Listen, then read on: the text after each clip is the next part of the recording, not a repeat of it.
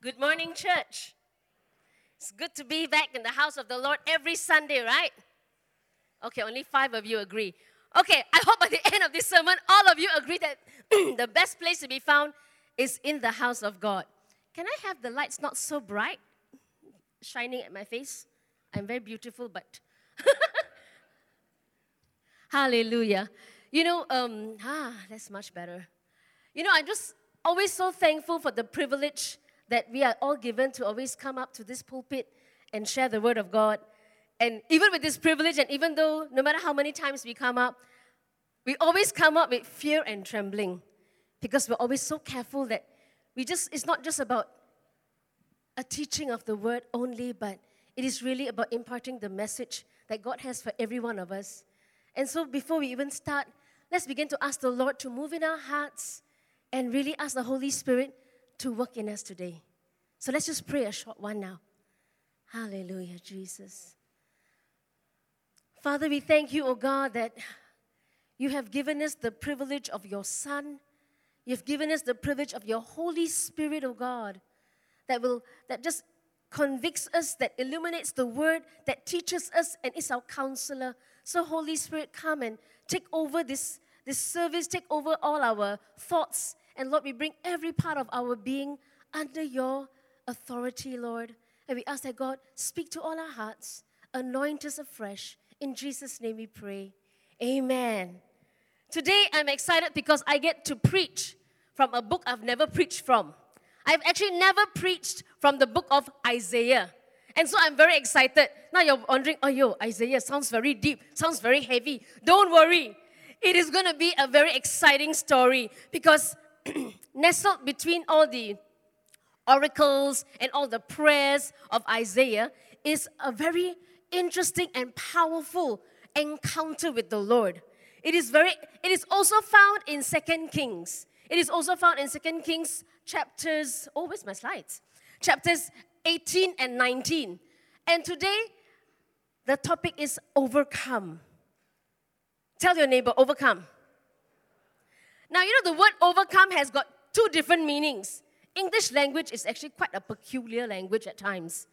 Overcome can mean, I have overcome that situation. It gives you the meaning of success and victory.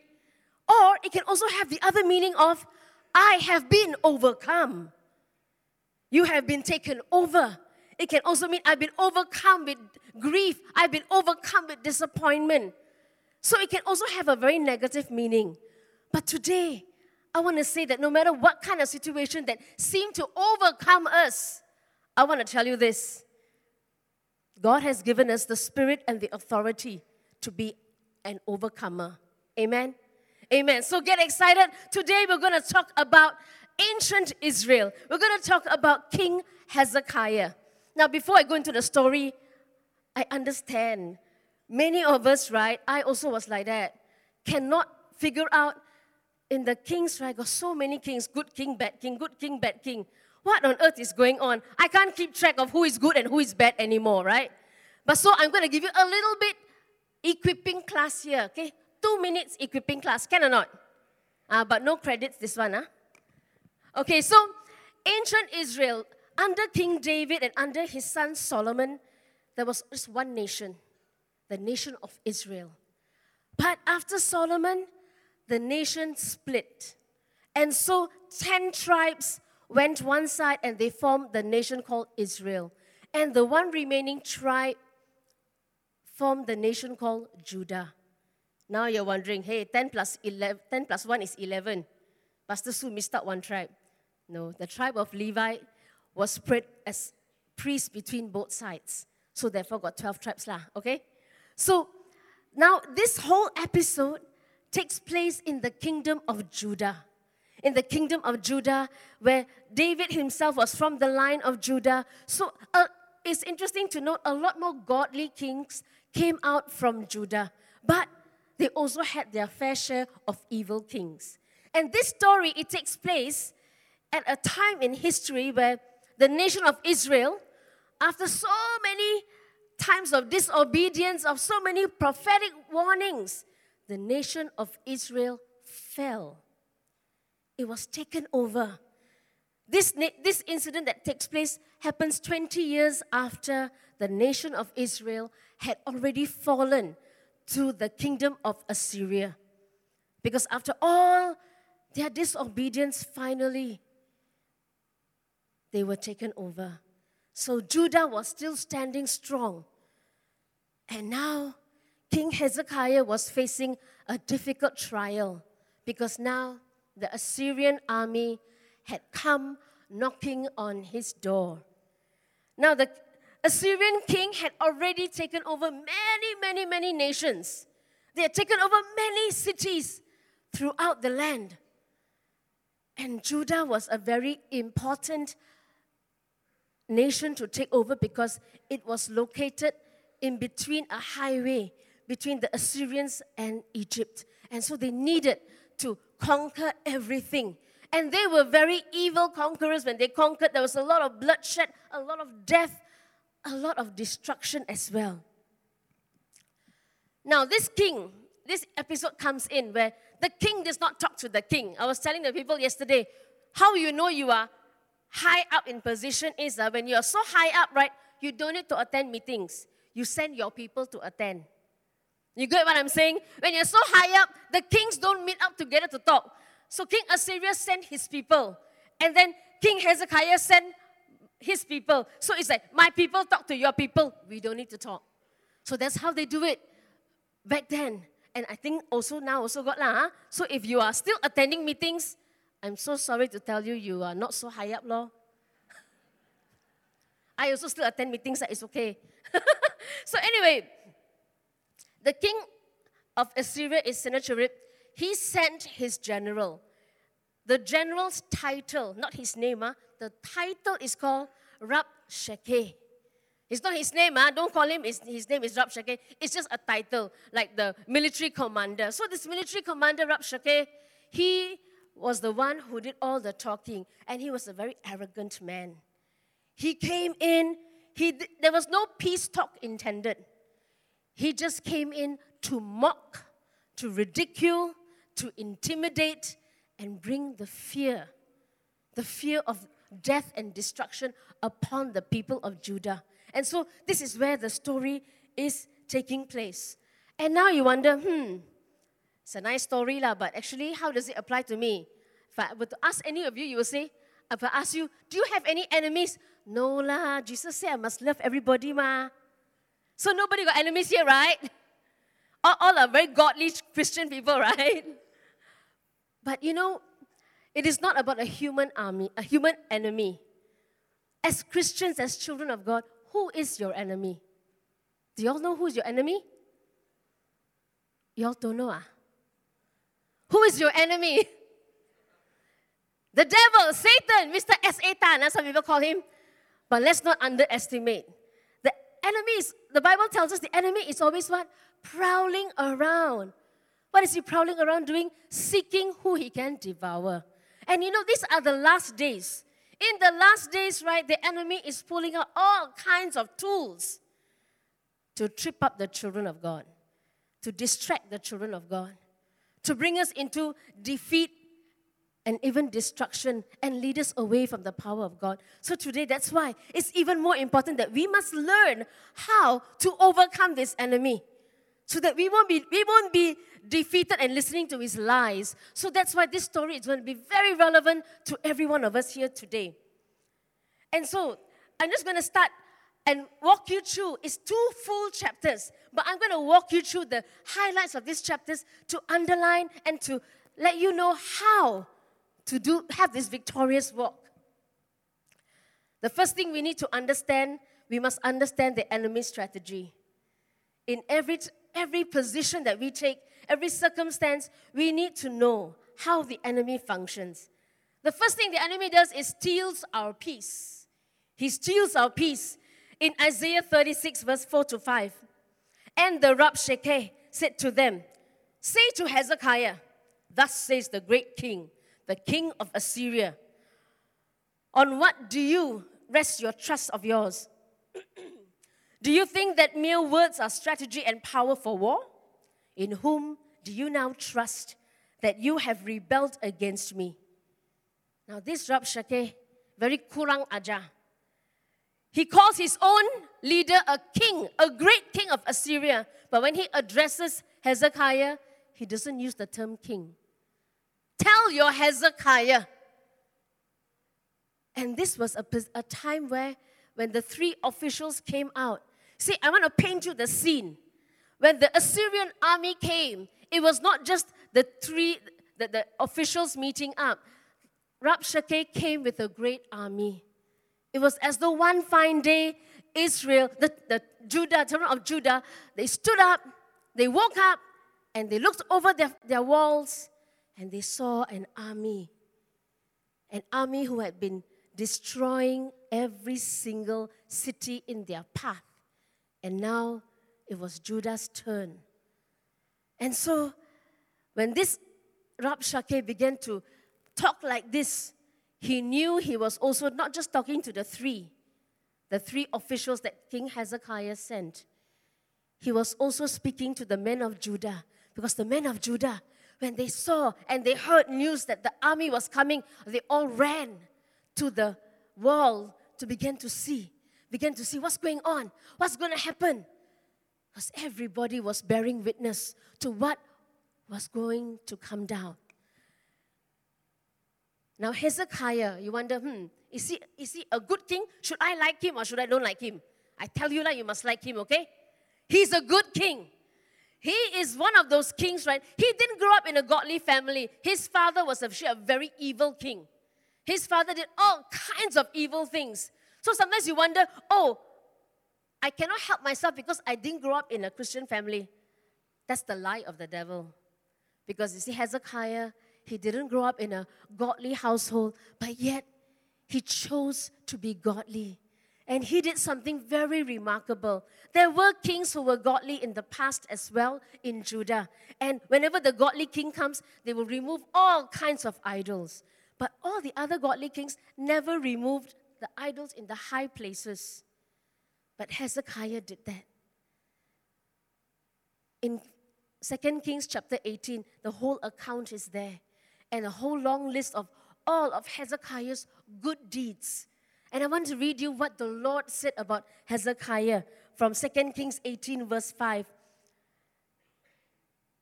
This is said about Hezekiah. He trusted in the Lord, the God of Israel, so that there was none like him among all the kings of Judah, after him, nor among those who were before him. Wow, can you imagine the Lord saying this about you? There was no pastor like Pastor Linda.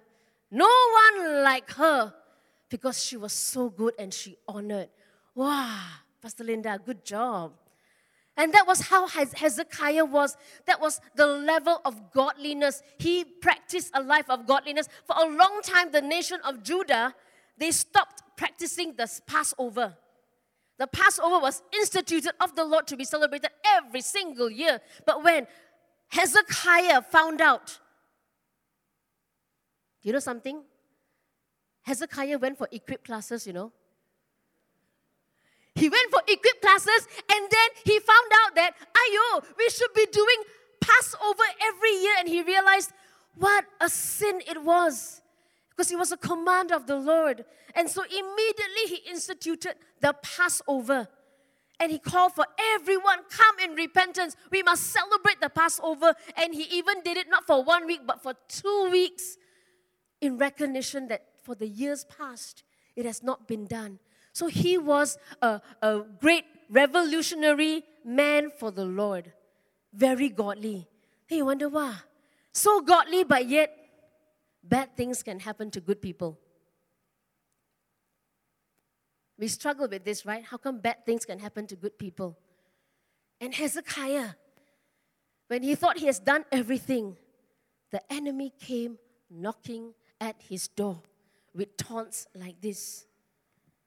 After stealing your peace, the enemy also kills our hope.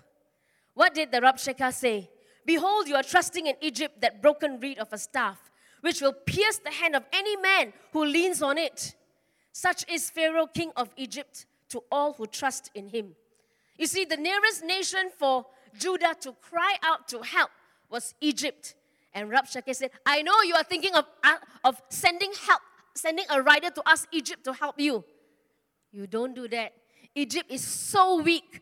It is like a staff, a reed that is broken. So if you try and lean on it, it will break, and in fact, it will pierce you back. You know why Rabshakeh could say that? Because when you read in that chapter, the entire army where the king was, it was camped out at a particular town called Lachish.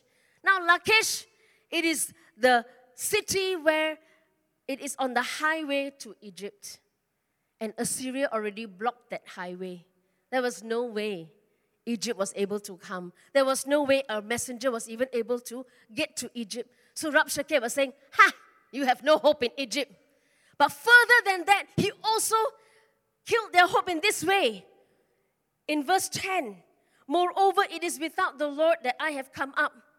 Is it without the Lord that I have come up against this land to destroy it? The Lord said to me, go up against this land and destroy it.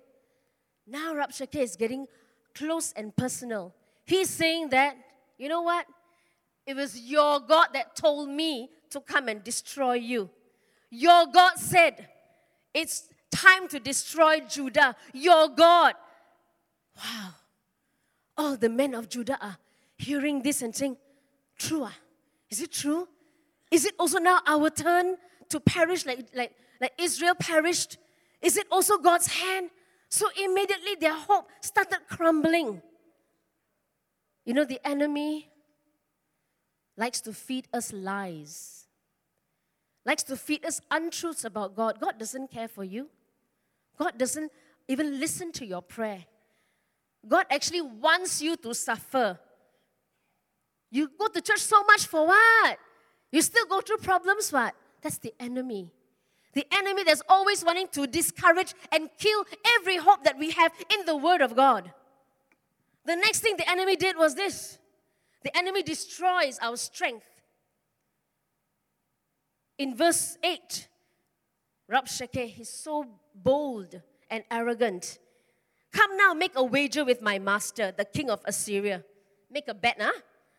I will give you 2,000 horses if you're able on your part to set riders on them. Such a mockery. He was just saying, I give you chance lah. You so poor thing, I give you 2,000 horses so that your men can come and fight against my men. Free of charge, 2,000 horses. I give you handicap. But then I give you also, I don't think you can even find 2,000 men to ride on these horses lah. Wow. Can you imagine the people listening? Their hope was getting lesser and lesser. Their strength was being sapped out of them. The enemy has no new tools, church. That's why Jesus says in John 10:10, the thief comes to steal, kill, and destroy. But Jesus comes to give us life and life abundant. We must always remember this truth. We must stop listening to the work of the enemy that wants to always pull you down, to remove your faith and hope in the Lord, to make you look at your circumstances, to make you look at your situations, to make you believe every doctor's report, to make you believe every negative thing said about you. But instead, we need to believe that it is the thief that is coming to steal, kill, and destroy. But Christ has come so that all of us can live an abundant and victorious life. The next thing the enemy did was to undermine our identity. He said this statement was said after the leaders of Judah, because they started feeling the fear of the men. And then they said, Rabshakeh, can you please speak to us in this language, Aramaic? Because our people don't understand Aramaic. We don't want them to hear what you are saying. But Rabshakeh said, no, the people must hear. And then he turns and addresses in an even louder voice because he wants all the people to hear this. And he said this, don't let Hezekiah deceive you, for he will not be able to deliver you. Do not let Hezekiah make you trust in the Lord by saying the Lord will surely deliver us. This city will not be given into the hand of King of Assyria. Do not listen to Hezekiah. Beware, lest Hezekiah mislead you by saying, the Lord will deliver us. Has any of the gods of the nations delivered his land out of the hand of the king of Assyria? The enemy wants you in a place where he starts undermining your identity and your leaders above you. He starts undermining who is your authority above you. And he says, please don't think your God is going to fight for you. And a lot of times marriages are also under this same attack, where one spouse will tell the other spouse, you see, you should be doing this and you're not doing this. I cannot trust you anymore. I cannot honor you anymore. I don't want to believe you anymore. And that's what the enemy wants to sow, all these kinds of negative things to undermine the position of husband and wife sometimes. And sometimes even in different leadership roles, whether in church or out, the enemy will use things to undermine the leaders above you. And we must be very careful not to believe the lies of the enemy. Because the enemy wants to do this. Because if he can get the children of God busy and distracted and discouraged, it means that the children of God are helpless instead of being that powerful, victorious army that God intends us to be. We are all called to live victoriously, church. Amen. Come on, church. We are all called to live victoriously. Amen. We need to believe that because that is the promise that has been given to us. So it's time to be aware that the enemy strategizes so well to get us down and discouraged. But I want to tell you this. We have a way to respond. The enemy is not going to let up. But you know what? I'm not afraid of the enemy. And I want to tell you, you don't need to be afraid.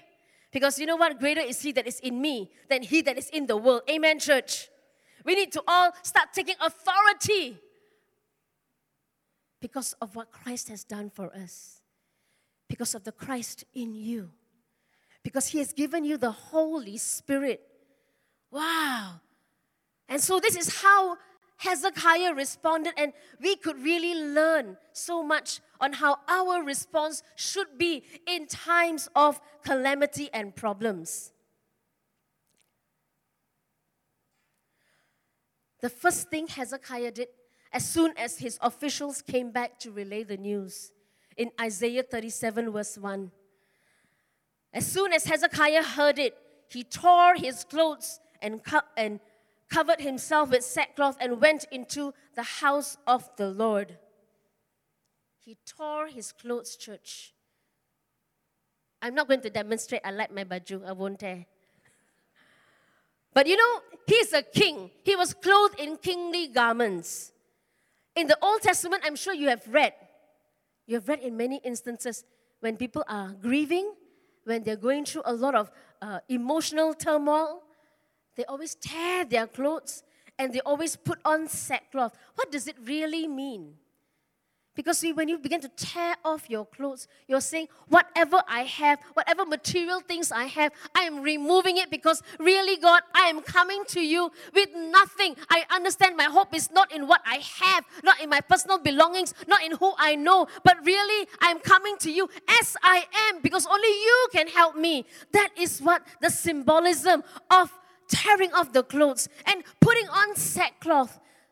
Have you ever run a race as a child using the gunny sack? I always don't like that race. I think my leg's too short to handle it, you know. But it always left me very itchy because the gunny sack is so rough. But they put it on to identify with that difficult situation that they are in. They put it on to identify with, really, we have nothing unless you come in. And so in that posture, that heartfelt plea, it wasn't like God was a plan B or a plan C. God was only one plan. Only God can help. And that's why Hezekiah, after that, went into the house of the Lord. Because our only help, our constant help should always just be in the Lord. We should not be running to the phone the first time we get some bad news, the first time a situation happens. But really, church, the Lord wants all of us, and He will hear you. Let's take a look. So as that was Hezekiah's heartfelt plea. As he went to the Lord himself, he also sent word to seek godly counsel. He went to Pastor Isaiah for help.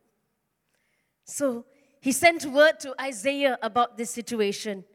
And this is what Isaiah replied in verses 6 to 7. Say to Isaiah, say to them, say to your master that thus says the Lord, do not be afraid because of the words that you have heard, with which the young men of the king of Assyria have reviled me.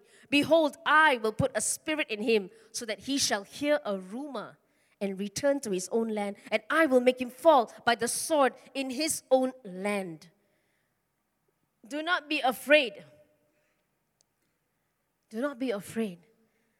And you know, Isaiah uses this word, young man. Right? He uses the word young man. Don't be afraid of all these things that the young man has said, the young man of the king. You know, when I looked in different versions, they had a different translation at different places. A lot of them used the word young man. But I went into the Hebrew to really find out, like, what is this young man? Because Rabshakeh, to be at that level, cannot be a young man. So why is Isaiah referring to him as a young man? You know, the Hebrew word, it is not a young man. The Hebrew word is actually an adolescent, someone below 18 years of age. What Isaiah was telling them was, these are children. These are the young men, children. You don't have to worry what the children say, because Isaiah knows his position is in the Lord God Almighty. All these murmurings, all these threats, these are all children's talk. We don't have to be afraid of this children's talk. So Isaiah knew his position, he knew his authority, and he could speak forth that confidence that, don't worry, and the Lord says, I'm going to set a rumor that will send the king of Assyria far away, and he will not even survive that. And true enough, as you read down the passage, King Assyria was summoned away. There was a rumor of another war. And then so King Assyria had to go somewhere. And he said, Rabshakeh and your army, I need you to help me out. So they all left. But as they were leaving, they sent a letter to Hezekiah. It gets more interesting, church. He says this in Isaiah 37, verse 10 and 14. Thus you shall speak to Hezekiah, king of Judah. Do not let your God, in whom you trust, deceive you by promising that Jerusalem will not be given into the hand of the king of Assyria. He says, just because this rumor happened doesn't mean your God has got the victory. The enemy, you know, sometimes they got to pull back the forces, but sometimes they will regroup again and come back again and again. And they want to destroy your faith, your confidence. But today I want to tell you, let faith arise. Let your confidence be not in anything else but except the Lord God Almighty, because He has already given you the victory in Him. And so this king wanted to continue to undermine Hezekiah and his faith and his confidence. But what did Hezekiah do in verse 14? Hezekiah received the letter from the hand of the messengers, and he read it. And Hezekiah went up to the house of the Lord and spread it before the Lord. This was not the time where Hezekiah said, okay, now we got a small recess time. So we can now, let's count how many men. Can we get 2,000 men or not? Let's do this. Let's call a council of military people to meet together. Let's go and send forth a messenger to Egypt to help us. He didn't do any of these strategies. He took that letter. He took that medical report. He took that challenging tender that you're trying to work on. He took it and spread it before the Lord in the house of God. Hezekiah continued to have his faith unshaken in the Lord. And then he prayed. And this prayer is what I call the highlight of this entire drama. This entire thing that's unfolding. Hezekiah's prayer was fantastic. And so we're going to go through it. The persistent prayer. I call it persistent prayer. You know why? Because Hezekiah has always been maintaining a lifestyle of prayer. He's always been maintaining that only in prayer, only God can do this. And I will stick to God. Not to the words of man. But he still goes to God. It's a very significant act. You see, Satan's purpose in giving us trials sometimes is to take our focus off the Lord and start looking at our trials, start looking at ourselves, our failings, how we can't meet it, how we can't overcome this. But God, through your trials, will get us always to focus on Him. Will always align us back to the heart of God, to what really matters. And so let's read the prayer of Hezekiah. Reading again verse 14. He received the letter from the hand of the messengers and read it. And Hezekiah went up to the house of the Lord. He spread it before the Lord. And Hezekiah prayed to the Lord, O Lord of hosts, God of Israel, enthroned above the cherubim, you are God, you alone. Of all the kingdoms of the earth, you have made heaven and earth. Incline your ear, O Lord, and hear. Open your eyes, O Lord, and see, and hear all the words of Sennacherib, which he has sent to mock the living God. Truly, O God, the kings of Assyria have laid waste all the nations and their lands, and have cast their gods into fire. For they were no gods, but the work of man's hands, wood and stone. Therefore they were destroyed. So now, O Lord, our God, save us from his hand, that all the kingdoms of the earth may know that you alone are God. Now, this is a very long and powerful prayer, but I like how he starts it. O Lord of hosts. We hear this term, but do you know what Lord of hosts really mean? Lord of hosts means Lord of angel armies, Lord of the battlefield, Lord of all kinds of wars. I come to you. You alone are great and mighty. You alone. Hezekiah, in his prayer, he began to position himself and give himself a right perspective of God. Sometimes we can lose our perspective because sometimes we don't get to see God face to face. And it's hard to understand, is God really there? Is God really listening to me? Does He really hear my cry? But his appeal to the Lord was also a reminder to himself, you are the Lord of angel armies. You are God above everything else. Wow, when you suddenly lift your eyes up to understand the immensity and power and might of the God who loves us, wow, all our problems become so tiny. And then he goes into the positioning. He positions himself as he sees God as a God that hears and listens. That though he is almighty, all-powerful, above kingdoms, he says, but I know you can still hear. I know you can still see. He positions himself because he knows, I'm right there. I'm right there with the Lord. I'm right there. Then the next thing is, he is a very practical person in his prayer. Why do I say practical? Sometimes we come to the Lord, we come in denial. Why do I say denial? We don't want to tell God how bad it really is. God, you see how lah? You know this medical report like this, but you see if you got time. But if no time, don't worry, I already got my appointments all done. It is not that I'm against appointments. Please go make your appointments. But we need to come with that heartfelt longing to the Lord in prayer.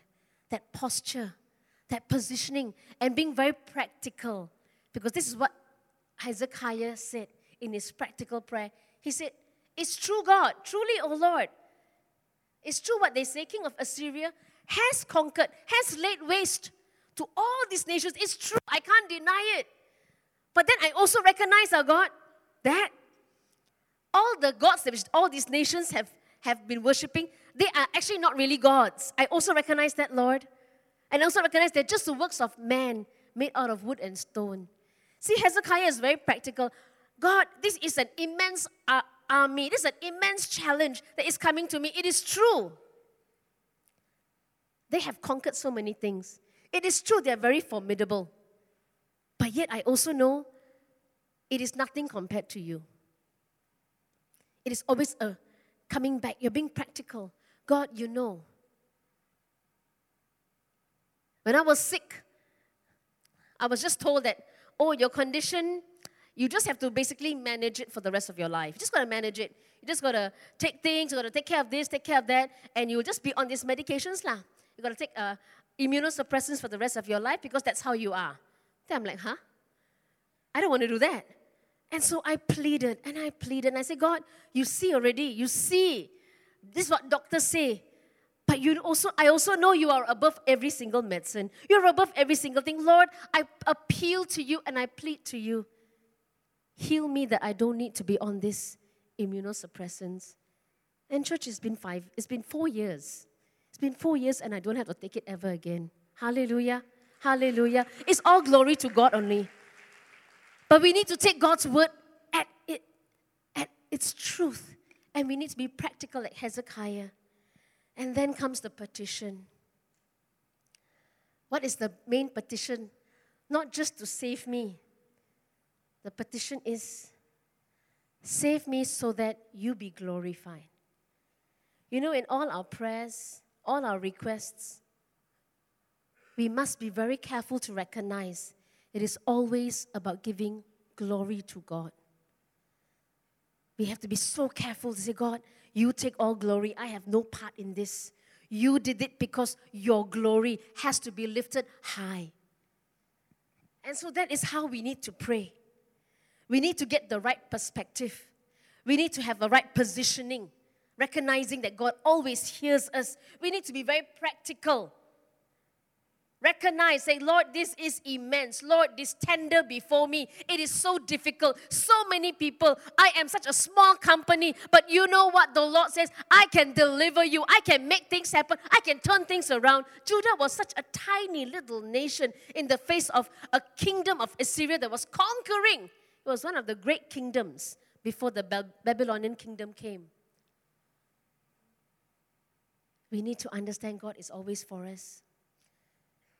And recognize that it's always about giving glory to God. So if you want to take a picture, this is the picture you should take. This is the picture you should take because this is how our prayer stance should be. Not just when you have trials, but we need to have that attitude of persistent prayer. We need to start engaging God, not just when we have trials. Because you wonder, you say, how come, some people can always hear the Lord. You always say, oh, God told me I must do this. God told me to do that. And you say, I also want that. And you know what? God wants that of you. And He wants you to be so close that you can hear Him. But it takes you and I to start getting before the Lord every single day. Bringing to God every situation. Committing to God the day. Lord, today I don't know what's ahead.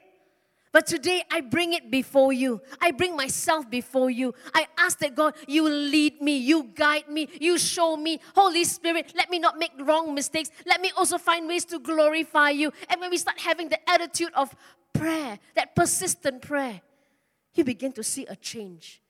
You wonder, it's already coming to the end of August. And you're saying, wow, God, this year so many unanswered prayers, so many unanswered things. You know, if you want to see a change in your life, we need to start doing things differently. You need to start, if you have not been having a consistent prayer life, you need to start doing things differently. If you've not been having a consistent time to read the Word of God, meditate on it, we need to start employing it. If you want to start seeing victories in your life, you need to start walking righteously.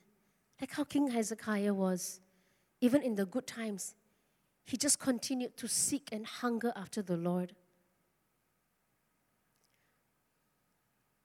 If you've never even attended one of our corporate press, I want to tell you to come. You know why?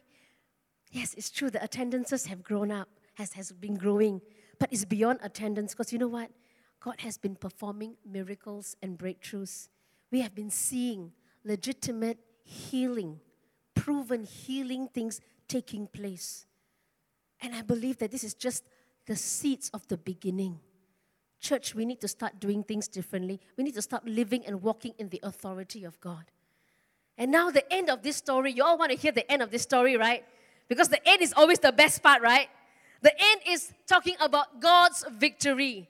Because you know why? God wants us to be victorious. He wants us to have life and life abundant. That's what Jesus came. I have come to bring life and life abundant. And so God's victory is here.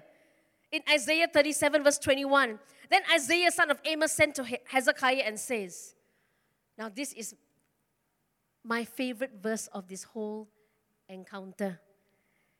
Thus says the Lord God of Israel, because you have prayed to me concerning King Sennacherib. Because you have prayed. Because you prayed to me. Because you didn't go running around for other solutions, but because you chose me as your number one source of help. Because you prayed. Because you prayed, what did the Lord do? God responded. God always responds to our prayers, church. He always responds. Press in to hear the response. Cultivate that prayer life and you will start recognizing the voice of the Lord. So the Lord responded here in Isaiah 37 verse 33 and 35. Therefore, thus says the Lord concerning the king of Assyria, he shall not come into this city, or shoot an arrow there, or come before it with a shield, or cast up a siege mound against it. He will not even come close to it. For I will defend this city to save it for my own sake and for the sake of my servant David. I will defend. I will defend. God is your defender. Church, come on. God is your defender. Aren't you excited to know that God is my defender? He's your defender in every situation. We need to understand that is the perspective we must have. We have a God that always is for us. After that, after his response, God doesn't just say words, but God intervenes. God's intervention in Isaiah 36 to 38. And the angel of the Lord went out and struck down 185,000 in the camp of the Assyrians. And when the people, this is the people of Judah, when the people arose early in the morning, behold, these were all dead bodies. The Lord sends an angel to fight for you. Church, God always fights for you. God has no favorites. Sometimes you hear testimonies and you say, so unfair, God. How come you fight for her and you don't fight for me? I want you to know, we need to understand God always fights for you. And when we begin to put all our faith and hope, I don't know how he's going to do it, but I can just imagine he's going to send angels. He's going to send angels on your behalf to turn things around, to bring about the victory. You don't have to sometimes even do anything. He says, stand still and see the victory of the Lord. That's what God is asking for us to do. God wants to do this for us. And just in an instant, overnight, their problem disappeared for good. It disappeared. 185,000 just killed like that. But God doesn't just stop there. God has a final say. God has the final say. Then Sennacherib, king of Assyria, departed and returned home and lived at Nineveh. And as he was worshipping in the house of Nisroch, his god, Adrammelech and Sharezer, his sons, struck him down with the sword. Remember that first